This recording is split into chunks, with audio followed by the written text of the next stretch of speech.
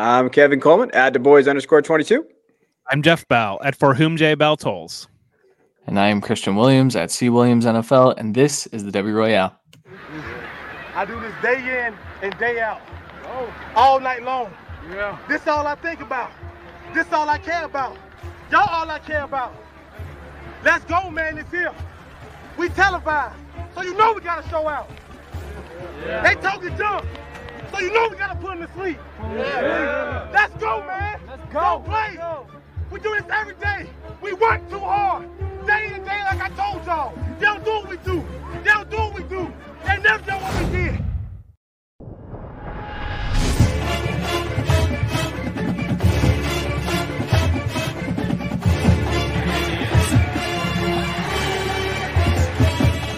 Off to the races. Can they catch it? No, they can't. Touchdown.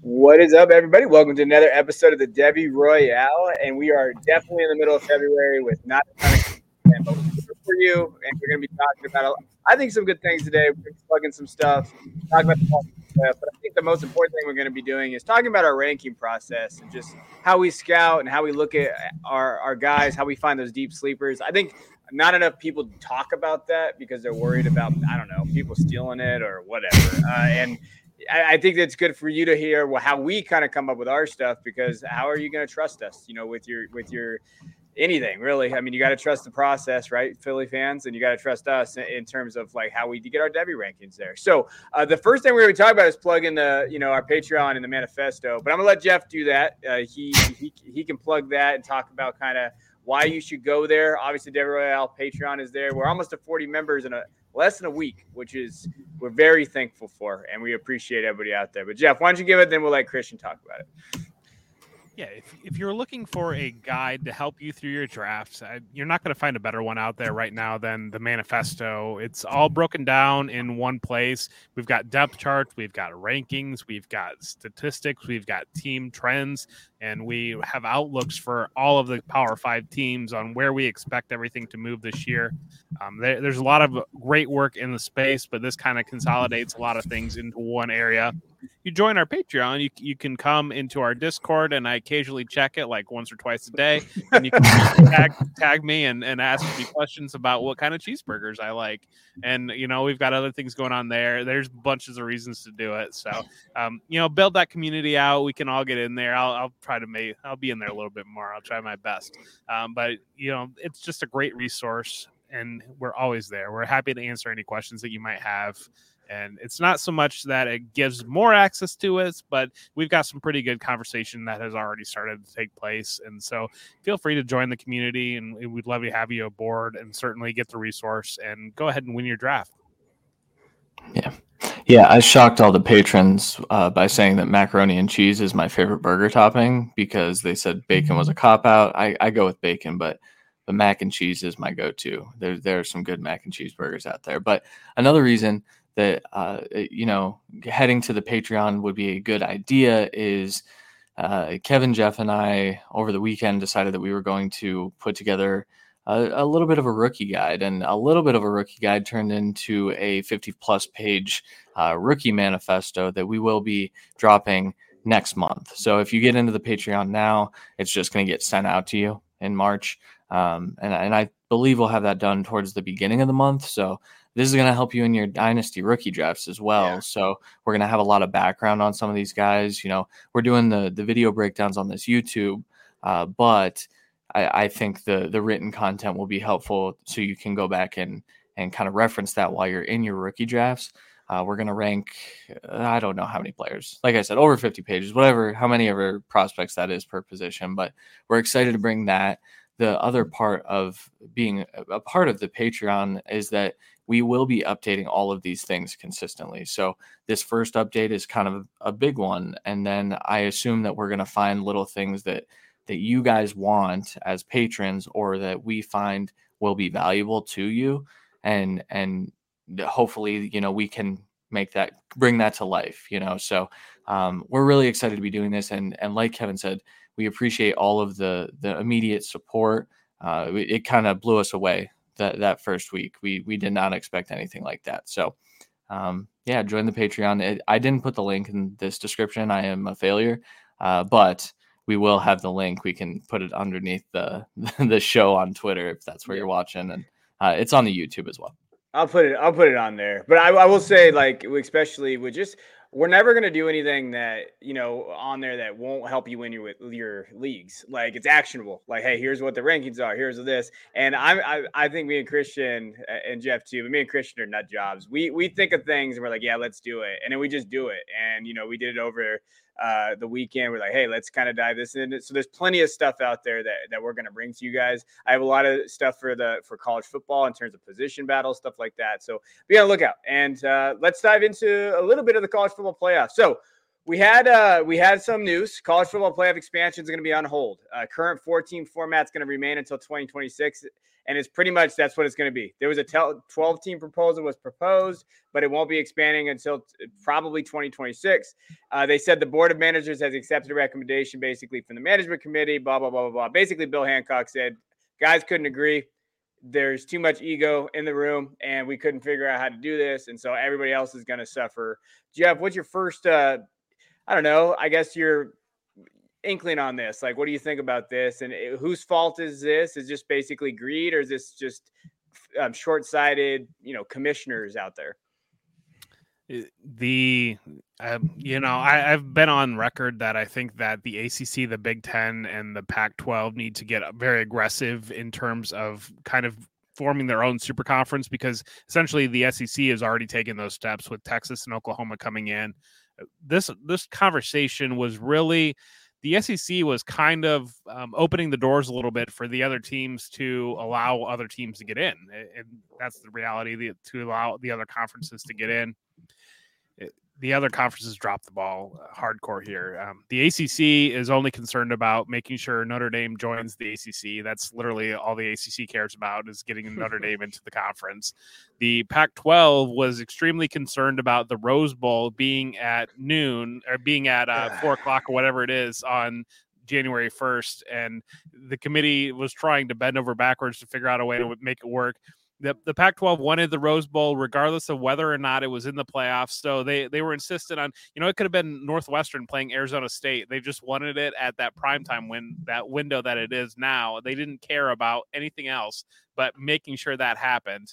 And the Big Ten, they just kind of, the leadership, Kevin Warren, not great. And I'm blanking on exactly what was going on with the Big Ten. I remember reading something, and I can't come up with it right away, but the SEC kind of opened up their hearts and said, hey, we'll allow you guys to get more teams into the playoff, while selfishly realizing that they're going to try to get 3, 4, 5, 6 teams into the playoff as well. What is really going on, in the aftermath of a SEC only championship game, the second one in however many years we've had the college football playoff, the ACC or the SEC, I think that there was also a level of, we're already dominating this playoff. We're already having national championship games that are just extensions of our conference championship. And why are we going to continue to do this? And I think that was probably the ultimate breakdown, not feeling like they needed to have that obligation to involve everybody. This is one of those that, the landscape is shifting so quickly in college football, and the SEC is really ahead of everything. They're getting aggressive, and we see Texas A&M's recruiting class and NIL, and we see other SEC schools that have really gotten on the forefront of the NIL. We see them adding Oklahoma and Texas, making their own super conference, and the rest of the other conferences are just so concerned about aged out tradition that doesn't even matter anymore. They can't, there's nobody there that can see where things are heading. And that's just leaving everything, and it's creating a whole mess in college football. And I have little faith that there's going to be much resolution. I think that where you're ultimately going to end up, like Gene Smith at Ohio State or some of these other big schools, they're going to have to get aggressive and say, either this is what we're doing or we're leaving. And I have a feeling it's probably going to end up leaving, given the tradition of valuing the vote of Rutgers as much as you value the vote of Ohio State when it comes to college football. Yeah, so I think the worst part of all of this is that the main discussion point shouldn't be all of this. Like it should be, are we doing enough to justify making these college athletes play more games? Like that is the one question that I feel we never get to touch on with this subject, and I think that that's the one that, if there was an NCAA Players Association, which I know that there are boards and things that oversee things like that, and making sure that athletes are treated correctly. But if there was like a players association, they would be pushing back and saying, well, we don't really want this either, because what this is going to do, say what the proposal was 12 teams, right? It wasn't 16, it was 12. It's 12.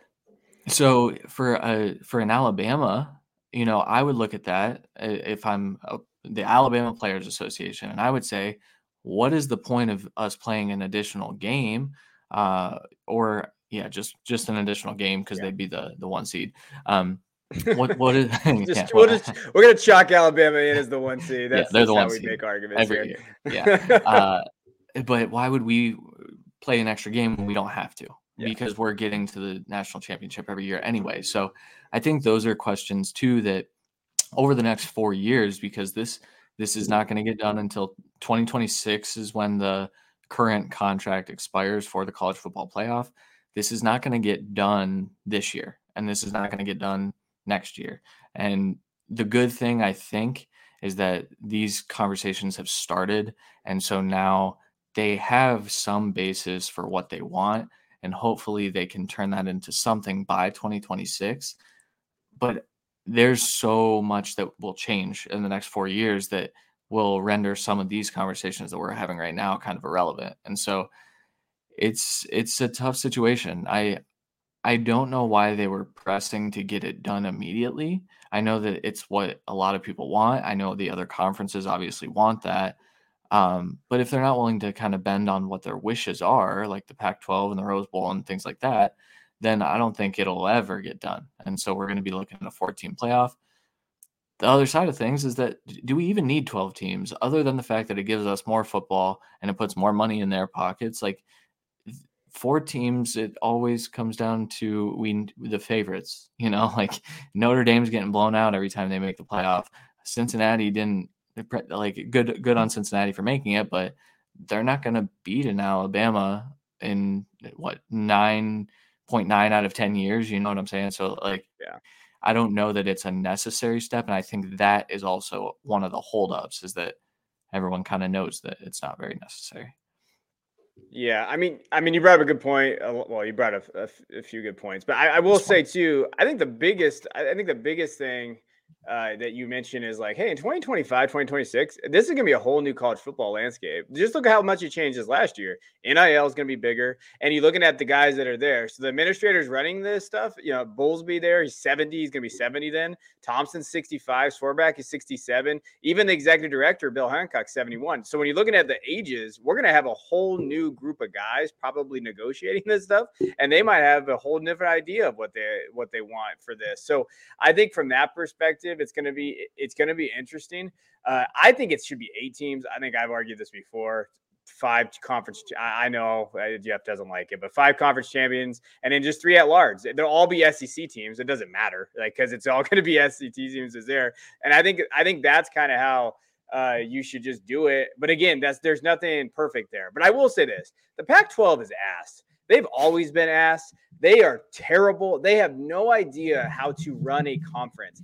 They historically put their teams behind by their backward ass thinking, the Pac-12 network, all the Rose Bowl. Listen, bowl games don't matter anymore. I hate everybody out there. I hate to tell you this. Bowl games don't matter, okay? I watched the Mayo Bowl to see someone get dunked on more than like the Rose Bowl. Now, the Rose Bowl was great. Obviously, the Ohio State, Utah, but we still had all those kids opt out. No one really cares about the Rose Bowl. It's great. It's nice pageantry. It's there. If your team's in it, that's cool. But to not expand the playoff to where your ass could actually get in, because I hate to break it to you right now, Pac-12, I don't see you guys getting in the playoff. The only way you're going to be getting in that playoff is if you can actually hey, if USC builds it up, okay, but that's going to take them some time. And even then, who knows what's going to happen? Riley tends to choke in big games. I don't know if you guys have watched him at all. And so you could have expanded, but instead you sit on this Northwestern versus Oregon Rose Bowl. That's just so assward thinking. It drives me crazy because being in Pac-12 kind of over here, they could do so much more. They could do so much more, but they are just run by morons. You're correct. And it kills me, but I digress.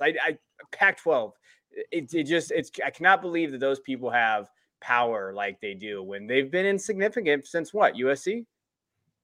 Yeah, I do. I remembered what the Big Ten sticking point was. The Big Ten sticking point was that they wanted every conference champion to make it, and the other conferences were telling them, we're talking about 12 teams here. Every conference champion is going to be in the top 12. And Kevin Warren insisted, no, you have to put that in the agreement. And I don't know. And I don't understand why, real talk, why is the Big 12 absent Oklahoma and Texas considered? Why is it? It's not the Power 5 anymore. Just stop. This is not the Iowa State or Oklahoma State or whoever it is leading this conference is not a Power 5 conference anymore. We are talking about a Power 4 conference. In reality, when you break it down to 4 power conferences, you have the SEC, and outside of the very bottom of the SEC, you're going to have 10, 12 teams that are going to be recruiting like mad because NIL is going to have that reality. And then you're going to have 3 or 4 teams just like normal at the top of the other conferences, or even one team at the top of the other conferences. And as long as it goes off that these teams won't get involved and figure out. Now, supposedly the ACC, the Big Ten, and the Pac-12 have an agreement to figure out some scheduling between the 3 of them, which is a baby step. But I don't know. It's very frustrating being I'm a Big Ten fan, and everybody knows that I'm an Ohio State fan, and I don't know. It's almost Ohio State is almost completely different than the rest of the Big Ten, and when it comes to recruiting, when it comes to the way that they're functioning. But you're very discouraged because what's the future? Does Ohio State have to go to the SEC so that they can continue to recruit on that same level? Or is it going to be so difficult just to get kids because the SEC is going to have guys that are playing against guys going on Sunday and sending guys to the league that you're going to just see a continued difference in competition between everybody? I think the point about Ohio State going to the SEC, so I don't know if you guys saw, I don't know who wrote it. I want to say Andy Staples may have written it. A proposal that we change the way the entire landscape of college football works. Of course, we're doing that anyway. SEC champion versus the rest, the field. SEC versus the field, and that is your national championship. Because what it comes down to is people would be interested in that narrative. But the reason I bring up, well, maybe Ohio State should go to the SEC is because it wouldn't be that interesting if you've got a team like Ohio State that's consistently in the college football playoff, consistently dominating that other side. So pretty much just make it all the teams that suck and then have, a big bowl at the end of the year. The SEC champion gets to play all the other teams that suck, and the SEC wins every year. And then that's the new tradition. Instead of bowl games, we just have SEC champions. That's it. It's a terrible idea. I know. I mean, but it's something, right? Like at least they're trying to think here. But in reality, we talked about on the show all year. It was going to be Georgia, Alabama. We talked about it. We knew. I mean, well, Jeff still thought Ohio State was good, but Christian did too. I did. Christian did. Christian said me. Ohio State was the best team in college football, and I said, I don't know about that. And then he was like, "Oh yeah, it is." And I said, "Okay, well maybe they are. I don't know." Well, at least they're thinking about it. Sorry, I usually just shit on Jeff because he's an Ohio State fan. I forgot Christian was saying that. Oh well, but no, I agree. I mean, and the disrespect, Jeff, to BYU, Houston, UCF, and Cincinnati, who's coming into the Big 12. How can you not call that a Power 5 conference? BYU has been crushing it the last couple of years. Just shout out. Shout out BYU. You can just say Jeff Bell reports that the Big 12 is no longer a Power 5 conference. Oh. Source it. Put it on a card, Christian. Put it out there. All right. We got it. All right, let's move on. Pac-12, you suck. Okay, so what we're gonna dive into is behind the ranking process. We just want to kind of touch base with you. Obviously on the manifesto, we ranked a bunch of guys. We have a consensus ranking, our rankings, how much time goes into that, right? So what goes into it? What are we looking at when we're looking at prospects? Really, I'm going to kind of let it go we can talk about scouting. It's really up to the guys, what they want to kind of touch on when they look at their process. And I'll kind of jump in too. But Christian probably scouts more than me and Jeff combined, because Christian looks at everybody. And that dude has just he doesn't have kids yet. Once he has kids, he's going to figure that out quick. But now he doesn't have kids right now. So it's a little different, but Christian, when you can go anywhere you want, ranking, scouting, what is your overall process? And then we can kind of dive into it. So when we talked about doing this for this show, I started to think about, the different ways that I scout. So I'm very, very intensive when I get to the current NFL draft class. Obviously, over at the Cut, we put together an entire draft guide. I've scouted over 150 prospects right now. So that level of scouting gets very, very deep. When putting together Devy rankings, it's a much different process, because if I tried to do that for every single player in college football, I would go nuts. I would have to quit my job. I would probably get fired because I'd be having to do it while I was at my job. And so what I start to do for my Devy rankings is a condensed version of that. So the biggest, I guess, let's walk it back. So when I'm heading into a current draft class, I have a whole system. So I have 10 metrics per position. I grade every single prospect in each one of those metrics. One of them is production, one of them is athleticism, and then the rest are position specific. So for example, running backs get vision, burst, things that you look for in good running backs. We put that on a scale 1 to 10.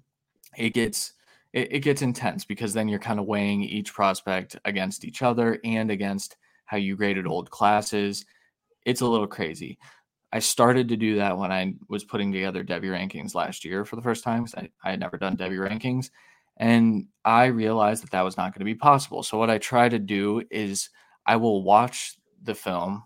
So I will pull up a game film if I can find one of each of the Devy prospects that I am ranking. And I will watch it as if I were going to do that. And then I will just start to put together a list. So, for example, last year, Howell, Rattler, Carson Strong, let's call it that group, because I loved Carson Strong. I just watched the three of them and I said, here's what I think I would grade these guys out at. And then here's how they fall in my rankings. And so there are a ton of different things that you can look for when you're doing that. I believe it was a conversation you were having today, Kevin. They said, I feel as though I go into every draft and I have to scramble and try to watch these guys in the middle of drafts. Yeah. And when I'm doing Devy rankings, I'm trying to prevent myself from doing that. There's a reason that I have spent a lot of hours putting together my Devy rankings, is so I don't have to do that. And I still end up having to do that at the back end of C2C drafts, because it's inevitable. But yeah, that's kind of my process. I go into it with a scouting mindset. I look for the different factors that I'm grading on normally, but I don't technically do it for my Devy rankings. Jeff, I'm sure your process is a little different. All three of us have different processes when we scout. So Jeff, how do you go about it?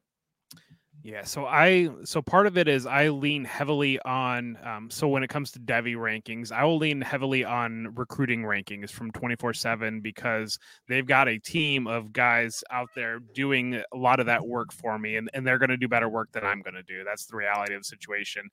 When it comes to the NFL draft, I will weigh a lot on draft capital, because the teams are doing that work for me. They've got a team, they've got 7, 8, whatever it might be on their team of that is going through, that's watching all these guys that are creating their own ranks.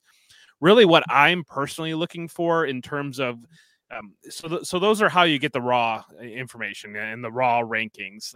And then when I'm looking at it, I'm looking for projection into fantasy roles, and I'm really looking for types of fantasy producers, and I talk about it on the show a lot. And like a guy like Calvin Austin, coming in at 5'7", and he's a dynamic player. But I have major questions about projecting that into an NFL role. I just don't see a lot of utility, a lot of guys that are heavy volume fantasy producers. And my ranks, your ranks are a little bit more on a traditional scouting level rank. And you're kind of doing a little bit more of that traditional looking at NFL. How's this guy going to play? How's he going to get on the field? And I'm looking more raw fantasy production, and that's what I'm really trying to hunt. And so I'm looking at roles, how offenses use players within roles, how they use players within scheme, how players are going to fit those roles. And it's so many of these buzzy, especially wide receivers. I think people get these day 4 or day 3, round 4 guys, and they're like, this guy's going to be the guy that breaks out. And if they're not the archetype that they're looking for to be a real producer in this offense, they're not going to break out. And so many NFL offenses, especially, but college offenses too. College offenses probably even more so.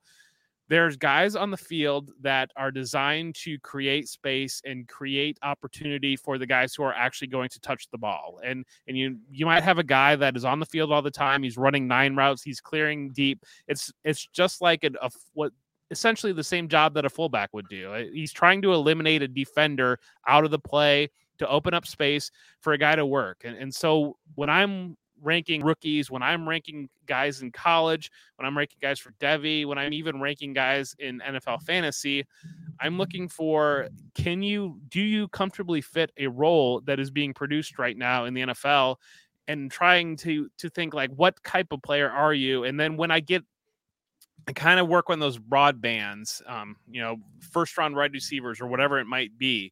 And then I can kind of narrow it down. I'll admit it. I'm a narrative ranker, I guess. I use narrative a lot in my analysis. I think that there's value to that. I know that that's kind of a dirty word, especially when it comes to the analytics community, because you're supposed to just blindly look at the numbers and go with that.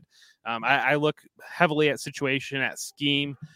How are players going to be put into position to succeed? And do I trust the coaching staffs to put players in those positions to succeed? And that's an open question too, that, some are certainly much better than that than others. And so I kind of try to keep everything in tiers and just kind of operate within those tiers and where I'm comfortable. And then when it comes to playing fantasy, I kind of operate within those and saying, well, I'm comfortable. I've got Jalen Waddle and Devonta Smith that are relatively come in the same value. Like, how can I maneuver to get the last guy of that tier? 1, move down to stay in that tier, but 2, how can I get back up to get in that tier? And so that's kind of my process when it comes to fantasy football, but when it comes to rankings as well, and trying to separate guys into those productive tiers, trying to profile into comfortable fantasy producing roles, and then operating within those market values. No, I mean, I think that's really good. I want to touch on too. Christian said something really important for everybody out there. and I think it's a good value too. If you're in a Canvas or Canton draft and you're in the later rounds, I am Googling players too and looking up highlights and trying to say, okay, I don't know all of them. I do know a lot, but even I'm getting to the point, we're in a league right now, we're in the 33rd round. And I'm like, all right, let me go check a couple guys real quick, because I don't necessarily know where I'm going to go here. And that's perfectly okay to say. And unless they do strictly college fantasy, if someone tells you that they know all those guys, they're full of shit. I'm just telling you right now, because there's just too many guys in the NCAA to know. So don't feel like it's a bad thing if you don't know some of these things, because it isn't. It really isn't. There's just too many. So don't go there. Now, when I'm talking Devy rankings, when I'm looking at Devy, in reality, 48 players technically, I guess you really need to know in terms of each draft class that you're going through. I do a little bit of split of what Christian and Jeff do. This is why I think we work a little well together, because I'm right in the middle. I scout and I look for that. And when I scout, I mean, obviously I do what Christian does, not to that depth, but for me, what I tend to do, I look at fatal flaws of players and I put them in my do not draft list. And so I have a list, I'll rank them, but I will either rank them consensus low, or I'll put just a dash next to their name, knowing I'm not going to touch this player no matter where he's at, even with value, because I see a flaw that I've seen the last 6 years that determines that this guy's not going to go in the NFL, because the NFL is a copycat league.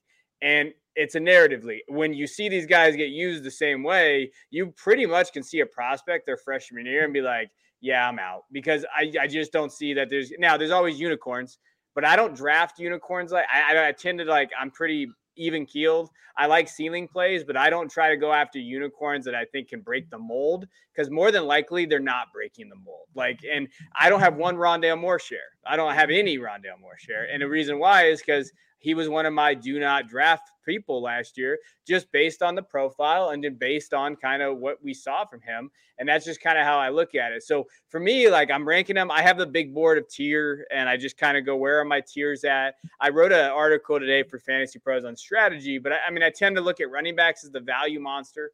And you just see, and you got to try to find those first to second round running backs. And then that's where the scouting comes into place. But for me, personally, I tend to look at fatal flaws first. I look at, okay, where's a prospect win? And okay, where's his value there? Gather as much information about the prospect. And then I say, okay, is he winning enough to overcome those flaws that I'm seeing in the profile? And I do look at numbers, not as much as others, but I do. Okay, maybe the numbers will tell me something different. But then I get worried about numbers sometimes, because I see these ranks of these number guys and these analytics guys, and these guys don't always pan out. And I'm always like, yeah, I'm good. I'm glad I went away from that.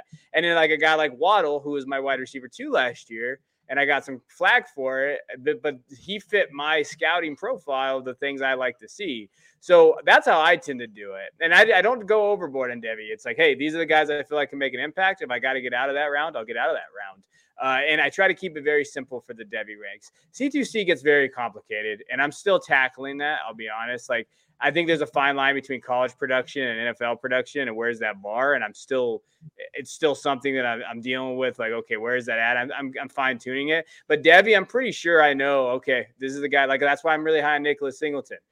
Is someone who I think can be around 1 or 2 running back based on his profile, what we've seen from Travion and Bijan and these guys, and that's why I've been drafted him ahead of Christian everywhere, right? So those are that's what I was trying to grab. So I tend to look at it from the negative point of view, but that's just because I'm a pessimist and I try to mark the flaws. Okay, where that flaw, I'm not taking this guy no matter what, and I'll stick to it. I don't reach on guys.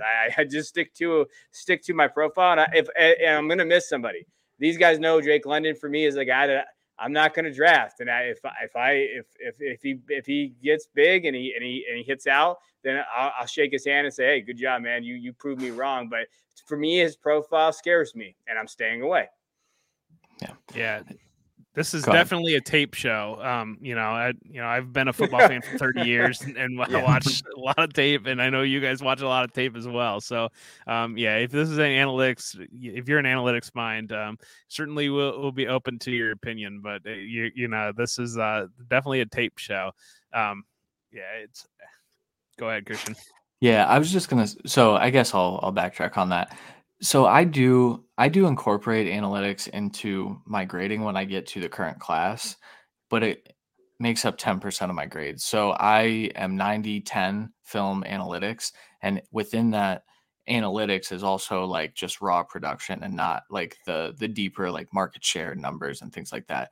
They're all combined to make one metric for us, but yeah, it's 90-10. So yes, I agree that we are definitely a film-based podcast here. The thing I wanted to say though, so one thing that I really struggled with when I first started doing this was identifying athleticism on a college football field. I think that's one of the most important things, especially in Devy. Kevin talked about the difference between Devy and C2C. In C2C, you might not have to be the most athletic dude out there to be productive. You might not. You might just be walking into a nice little opportunity on a bad team that is going to hand off to you 40 times. Sincere McCormick comes to mind. I don't think he's an elite athlete or anything like that, but he was productive. And you know why he was productive? He got the ball. But it's really, really, I will say I'm still working on fine tuning, identifying athleticism. The baseline right now is a perfect time. Go watch Travion Henderson and then watch a run back to back with Mayan Williams. that's how you identify athleticism, because you can say, yeah, Travion is without a doubt an NFL athlete. And I want to say athleticism is not the end all be all either. No. I mean, you can have the most athletic dudes that turn into the worst NFL players because they don't have other skills that contribute to, fantasy performances, because that's what we're playing fantasy, like Jeff always likes to say. So you kind of have to balance that, but there needs to be a baseline of athleticism. Everyone was in on Demetric Felton after week 1 last year for the Browns. His relative athletic score was like historically low. The reason the Browns were okay taking him is because it was a late round guy. It's a flyer and he's a skilled player. I look at Demetric Felton's athletic profile and I say, yeah, I'm not touching that no matter what kind of opportunity he runs into. I don't think it'll be sustainable. So those are kind of just some piggyback things. Athleticism matters. Analytics kind of almost don't, but they do. They do still matter. Don't cancel us, analytics crowd. But and yeah, just watch the film, watch football, because I think, for example, I could look at the market share of, for example, Drake London. Drake London's a kind of a weird example because I also love his film, but Drake London's market share on that USC team that had no other good weapons, massive. You look at him and you say, oh, he's analytically the wide receiver 1 or 2. Traylon Burks was kind of the same way. But when you watch his film, you can say, well, can he actually do these things at the next level when he's not facing Pac-12 corners?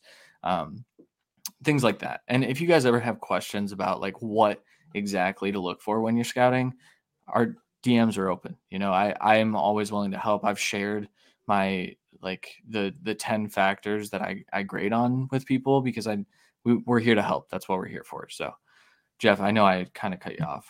Was there something else you wanted to say there? Yeah, no, I just wanted to say when it comes to college, when it comes to the Devy side, or the really less the C2C, more the Devy side, don't try to reinvent the wheel. Alabama knows what they're doing in recruiting. Ohio State knows what they're doing in recruiting. Yeah. And when I'm looking at things, I'm going to defer to their ability to recruit players. And usually when I draft on the college side, I don't. I'm still learning the college football and fantasy, and I'm not the best. I'll admit it right away. My teams are kind of bad, but I think I have a lot of guys that will translate to the NFL because I like to load up on those big college football programs, and that's when you look at the draft. Like the top half of the draft is populated with guys that went to Georgia, went to Ohio State, went to Alabama, and I think that there's a lot of. I think there's in the fantasy space, there's a struggle to how can you provide value? And I know that that's something that I question myself constantly. How can I do something that matters? How can I add value to a conversation? How can I add value to my content? But I think that there can be a tendency to reinvent the wheel, to go a little bit overboard in that.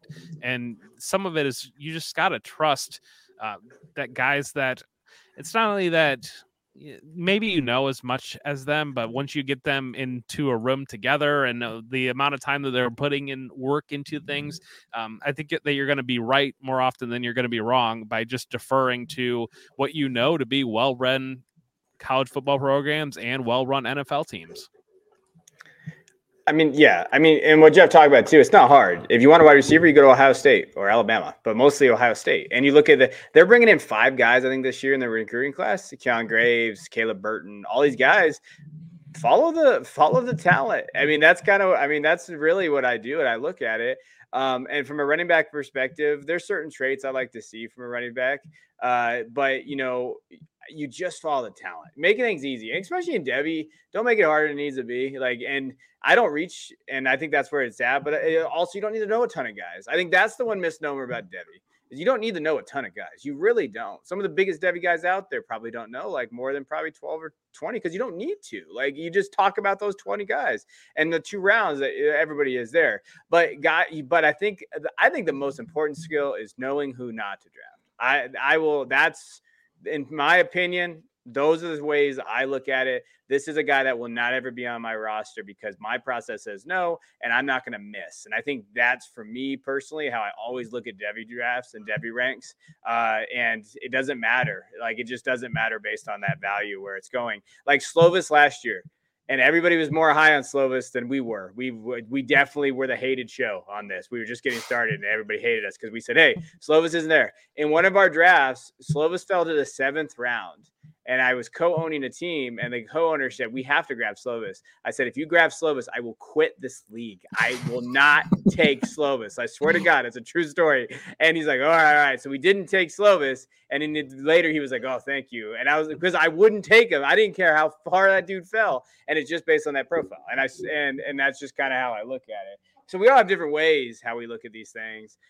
There's really no right or wrong answer, though. You know, I like Dominator rating. I look at those type of things too.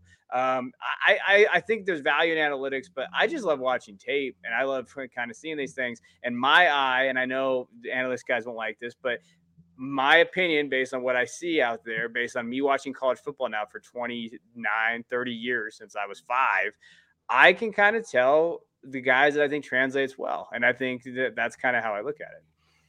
Yeah, I think that's one of the struggles when it comes to tape. And like, I'm in the same place as you. You know, I've been watching football since the 90s, and I feel, you feel like you can see it. When you see it, you can see it. And I think that's when people are, I think that's kind of, maybe that's what the fight between analytics and tape is, the lack of just the barrier of entry to get into watching tape and being able to understand what you're seeing and being able to build that knowledge base on, like, so like I'm the type that I can watch a player and like there will be a guy from 20 years ago that will immediately pop into my mind that like, this guy reminds me of that guy that did this, that succeeded at the NFL level. And there's, you know, and then you see other guys that you're like, well, I've never seen a guy like that, both good or bad. And, you know, it's just one of those things that you train. And I do think that there's a very real, and it's something that I want to get better at too. Like I'm going to try to take scouting classes, and I'm going to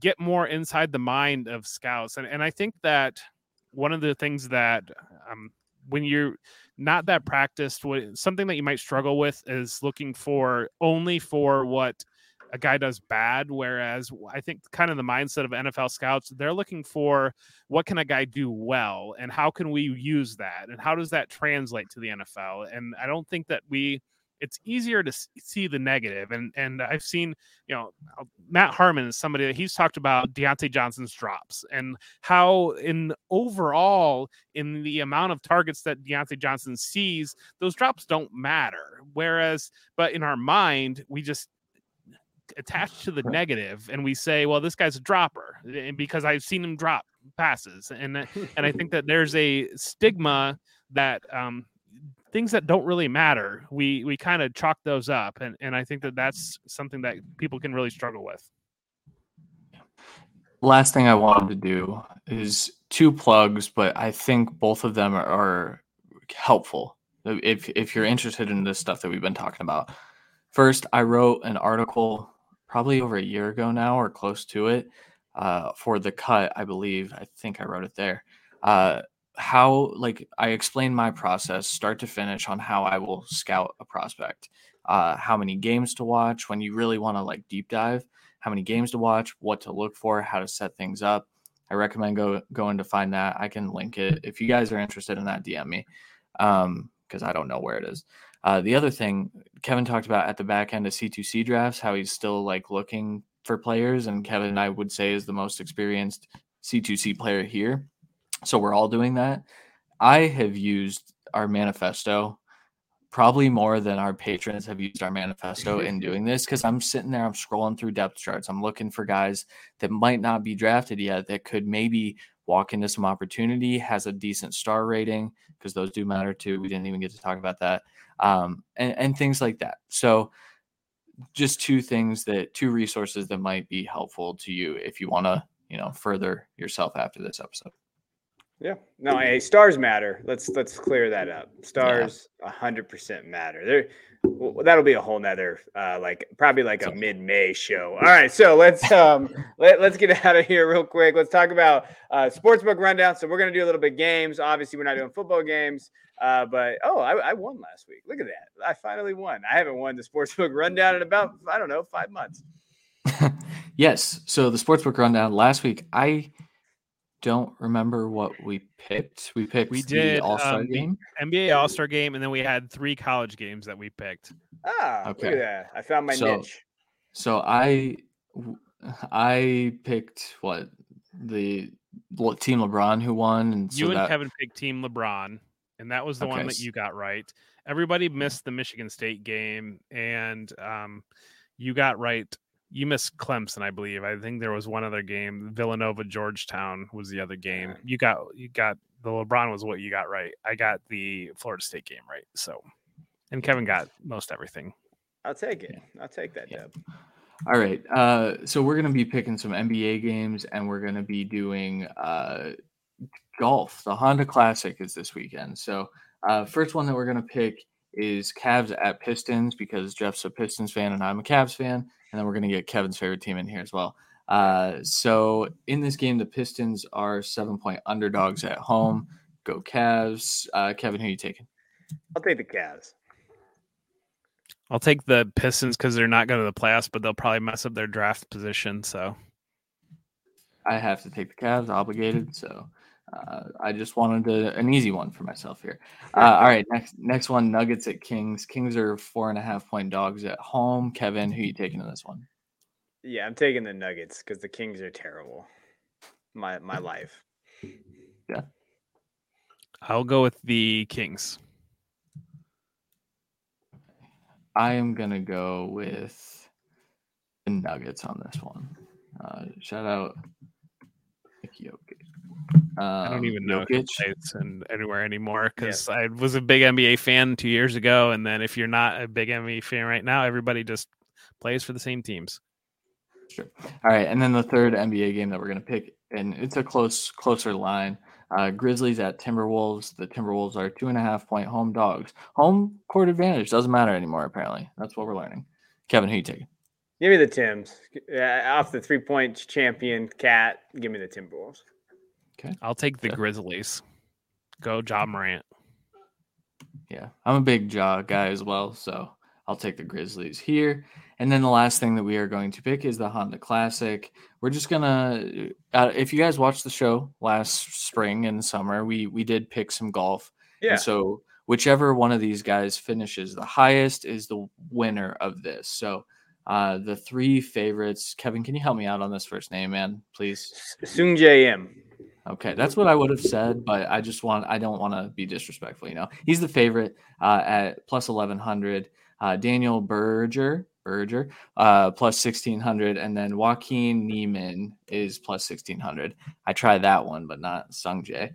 All right, Kevin, who you taking out of these 3 to finish the highest? I'm taking Joaquin. He looked so good last week. I know that it could be a letdown after winning, but I'm going to take Joaquin. I'll take Berger. You can have Berger. Sung Jae. Berger. I don't know. Yeah, I'll take the favorite. So Sung Jae, I believe I read he won it in 2020. Probably. He plays every tournament, so I'm not quite sure. That dude plays literally every tournament. He doesn't even have a house in America. He just drives from hotel to hotel. He's grinding. Awesome. Respect the grind. Shit, here we go. So that'll do it for the sportsbook rundown. All right, let's jump. Let's jump over to prospect poker. Rules of the game are simple here. We're gonna be, quick. We're gonna toss 3 cards in the river. We're gonna play a little poker. But today we're gonna be talking about who has gained the most and who has lost the most in the portal. So we're talking about teams here, guys that we've seen lose, go on there. So who has gained the most for you, Christian? Well, so I went with USC, and I wrote the Williamses here in Caleb and Mario, but I think also we can call Lincoln Riley part of the transfer portal because I want to cheat a little bit. So that trio coming over from Oklahoma, I think, is significant with respect to the conference that they are joining. So I think that they have gained the most in that they have gained the largest advantage with those transfers. All right. So our initial turn here, we have an ace of spades, we have a 5 of hearts, and we have a 2 of hearts. And Christian's going to throw up a 4 of spades. My pick is Ole Miss, and I know that Ole Miss lost a lot of depth throughout their program, but Lane Kiffin had emerged as transfer king, and he brought in Jackson Dart. He brought in a brand new starting quarterback after losing Matt Corral to the NFL draft. He brought in Michael Trigg coming with Jackson Dart. Then they brought in Zach Evans, who I think that he's either your running back 2 or running back 3 in the upcoming class. And anytime you can dip into the portal, walk away with a brand new starting quarterback, a brand new starting running back, and then a tight end as well that are all projectable to the NFL level, then Lane did pretty good for himself. And so I'll go ahead and have Ole Miss as the most the gain. And I've got a 3 of diamonds. Oh, inside straight draw. For me, what I'm going to be looking at, I cheated. I took Alabama, but I mean, come on, you can't. They got Burton, they got Gibbs, and they got Eli Ricks. I think they just basically reloaded 3 of the best players in the portal that they grabbed. Burton was needed in that wide receiver room after everybody that left. Gibbs is just going to be a massive influence there. I think that they just reloaded and are going to be back in the playoffs. That's kind of what we talk about in the show. An 8 of hearts for Kevin. High card. Man, we are doing poorly. All right. The team I picked that lost the most is actually Oregon. So double whammy, or I guess a double whammy in that USC added the most and Oregon kind of lost a lot. They lost Travis Dye, their starting running back that doesn't know what gloves are. They lost Micah Pittman. Travis Dye should hit up Kenny Pickett. And then they also lost one of their best offensive tackles, which I know on a fantasy podcast, you don't think that matters, but that's definitely going to matter. Also, they added Bo Nix, which is a loss by addition. So, Oregon, what you doing? Ooh, Christian's throwing up a 4 of hearts, so Christian's got a pair of 4s right now. So Christian's looking pretty good. So my pick is Oklahoma. If we're going to talk about Lincoln Riley going to USC and the Williams is going to USC and winning for USC, then Oklahoma is on the losing end of that transaction. They lost Jadon Hazelwood. They lost Spencer Rattler. They lost Austin Stogner. They lost basically their entire offense from last year outside of whatever Eric Gray has become. So Oklahoma is sitting as a loser right now. A 6 of diamonds. I got nothing. It's not going to be my show this week. All around it. I picked a little off branch for mine. Virginia Cavaliers. Obviously they have Tony Ellett there, new head coach, offensive coordinator from Clemson. The reason why I picked Virginia is because everybody's kind of on the Brennan Armstrong train and all of that stuff, and I've seen it. But that they lost their left tackle, their left guard, their center, and their right tackle to the transfer portal. So they're rebuilding that entire offensive line, it looks like. They literally lost 4 starters on there. Then they lost 2 of their starting linebackers and their defensive tackle, their starting defensive tackle, on top of 10 other guys that are contemplating losing the portal. So they lost a ton of guys, and definitely on that offensive line, I think that's something they're going to have to rebuild. So just have that in mind when we're talking about there. And Tony Ellitt's coming there. So that offense not going to be very good. Sorry, Tony Elliott. Kevin has a king of spades. That means Christian wins this game. So 1 game for Kevin, 1 game for Christian. So the last game that we play is we play a little bit of blackjack. The way we play blackjack is when you hit, you get asked a trivia question. You get the beneficial outcome. If you get it right, you get a non-beneficial outcome if you get it wrong. And we're going to lead it off here. And Christian is going to throw up. Oh, gosh, here we go. It's 20. And Kevin is going to answer with a 17. And I've got a 20. Ooh, I'm sitting on 20 as well. So does anybody have a trivia question? Yeah. Yes, I do. But the problem is you're the only one that needs the question. So we got to. Oh, yeah. You guys got to ask me a question. All right. I have an NFL draft-based question. Which college has produced the most draft picks in NFL history? College produced the most draft picks in NFL history. That's a tough one. I feel like it's probably going to be wrong, but is it Oklahoma? It is not. Jeff, do you have a guess by chance? Ohio State. No. USC? I was going to say USC second. No, No. they were on the list. It's Notre Dame, actually. Ah, This would be my other guess. Who that would have been really good for you if you got that question right, yeah, it would Kevin. have been but 21. Yes. I busted. Yeah, you busted. Yeah. So that That's a means bummer. Christian is the winner. Yeah. So Oh, congratulations, Christian. That means you get a little bit of FaceTime. yeah. Here's the problem. So before we do that, I renamed the segment Jeff's Corner, so I had to retype it just now. All right, so Jeff had won the last, I think, 6 shows or something like that. So we don't talk about it. We don't talk about know. Bruno. Yeah, we don't. So for my 30 seconds of FaceTime, I just want to talk about I put out some rankings combining this class and last year's draft class, and it was kind of a hit. And the reason I think it was a hit is because looking at classes when compared with not only their peers but also the groups that came before them, I think it would be valuable to look at the last 3 classes and maybe pre and post draft grades on these kinds of guys to kind of see how they're stacking up. And the reason I bring this up is because it's very, very easy to get really excited about some of these prospects. And for what it's worth, some of the 2022 guys fell pretty high in my grading.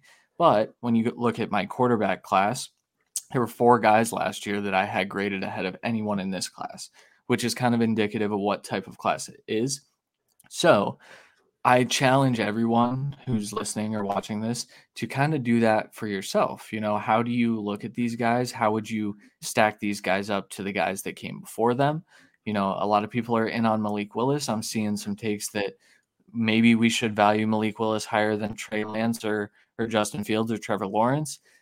And what I would say is maybe just think about how we felt about those guys last year and start to remember. It's really easy to get caught up in the moment, but I challenge you to not fall victim to that and really think about what types of players these guys are. That's it. That's all I have. Words of knowledge there. Yeah. And when you do rankings, please make sure that you don't misrepresent your last rankings from last year when you do that. When you add them together, make sure they're on the same page. All right, so next week we'll be back March 1st. We're in March already. We'll be down at 9:30 Eastern. Until then, I'm Kevin Coleman at DuBois_22. I'm Jeff Bell at For Whom J Bell Tolls. And I am Christian Williams at C Williams NFL, and this is the Debbie Royale.